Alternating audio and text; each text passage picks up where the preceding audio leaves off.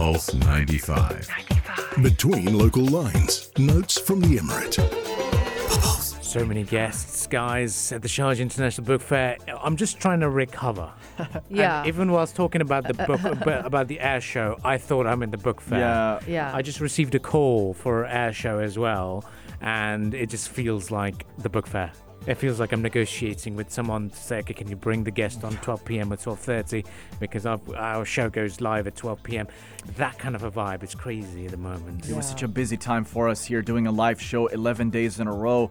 It's an immersive place to be in as well. You go in, it's like an alternate universe, and once you're there for more than an hour, it just becomes part of you, and you start thinking about it all the time, and you're going in there and you're covering all the major happenings as well, and you're in this emotional high constantly that when the dust settles, it's still on your mind somewhat. And that's exactly what we're doing today. We're still recapping and talking about the wonderful conversations from the Sharjah International Book Fair.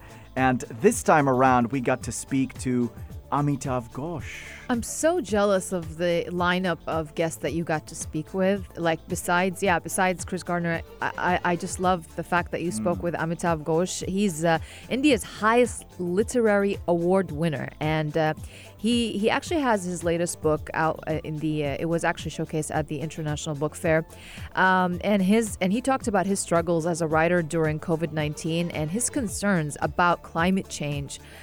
Definitely was his main concern, because in his latest book, which happens to be a successor to The Great Derangement, he finds the origins of our contemporary climate crisis in violent exploitation of the natural environment, basically. So you guys, you spoke with him about what to expect from Nutmeg's Curse, and also his thoughts on the Sharjah International Book Fair, and how he connects it to colonialism. Yes. The climate change. Yeah. It's very interesting. The Nutmeg's Curse as well.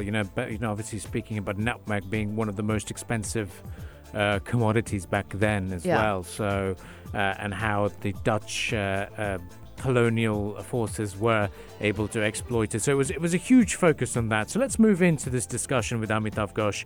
I first up started this discussion asking him in greater detail about the new book and how he thinks it's going to be well received here in the Emirate of Sharjah. And this is what the Indian novelist and writer had to say. Well, we're looking forward to this as we're launching the Nutmeg's Curse to the audience and readers here in the Emirate of Sharjah. Talk to us about the Nutmeg's Curse, and it's back again, the focus on the Sundarbans. You're fascinated by those routes, and you don't want to leave those routes behind at all. No, the Sundarbans are really kind of. They've occupied a large part of my mind, of my imagination for a very long time, yes. Well, and that's because that landscape is such a powerful landscape. It's such a powerful ecology, It's a strange and haunting place, really. You've moved on from your writing about identity and looking back at the past, but you've still connected it to the current situation. How does this correlate the issue, the exploitation of that part of the world, and then the climate change that we see at the moment?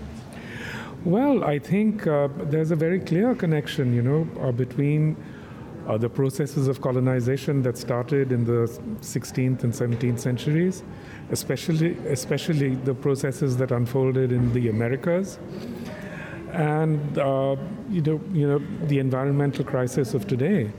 Because it's really in this period that people begin to start thinking of the earth as something that you just extract from and exploit, and just use up, so to speak. And that's really the fundamental problem that faces us today.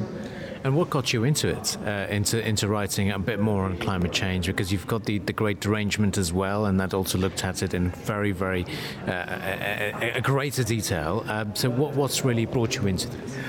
Well, I think of the Nutmeg's Curse as sort of developing some ideas that were already present in the Great Derangement, So in a way, it's a kind of extension of many of the ideas that I didn't develop at adequate length when I was writing the Great Derangement. So really, at the heart of the book, the heart of the Nutmeg's Curse, is a literary question, the question of how do we give voice to non-humans. How do we give voice to animals? How do we give voice to the mountains? How do we give voice to volcanoes? So I do think it's a book really that's fundamentally about forms of literature and forms of literary expression. And as a writer, how do you keep the audience engaged in terms of, you've got the great derangement, but then to follow on that as well with the Nutmeg's Curse, how do you find your inspiration and think, this is something else that I need to write on there? Well, one of the questions that I developed, in the Great Derangement is that we have to find other forms. We have to find other forms, other ways of writing. And one of the questions which really struck me when I was writing The Great Derangement is that, why do we write in such individualistic ways? Why do I, as an individual, sit at my desk and, write a book which then goes out into the world, but is read by individuals, sitting alone in their bedroom or wherever, reading in their heads? So I wanted to do some collaborative work, And actually, before the Nutmeg's Curse, earlier this year, I published a book called Jungle Nama, which is a collaborative project. I worked with an artist called Salman Toor. Salman now lives in America, but he's originally from Lahore. And also, I worked with a wonderful musician, whose roots are also in Lahore. His name is Ali Sethi. And the three of us have collaborated on this project, which is an adaptation of an ecological legend, also from the Sundarban. And so Salman, who's now become one of the most successful artists in the world, he did the artwork for this project. And Ali has done the audiobook. He's put it to music and so on. Ali has like millions of followers and so on. So that's, that's been a very interesting project to do, simply because it opens a new direction for me, how a new way of exploring the whole act of communication, really. Certainly is a very important aspect. Now, you've won several awards. You've come up with a number of novels now. What's going to keep you busy? What are you working on next now? Well, I'm working on another non-fiction book. So what's happening there? Oh, this book is about the background of three novels I wrote called the Ibis Trilogy. And it's really about the trade in the Indian Ocean in the 19th century.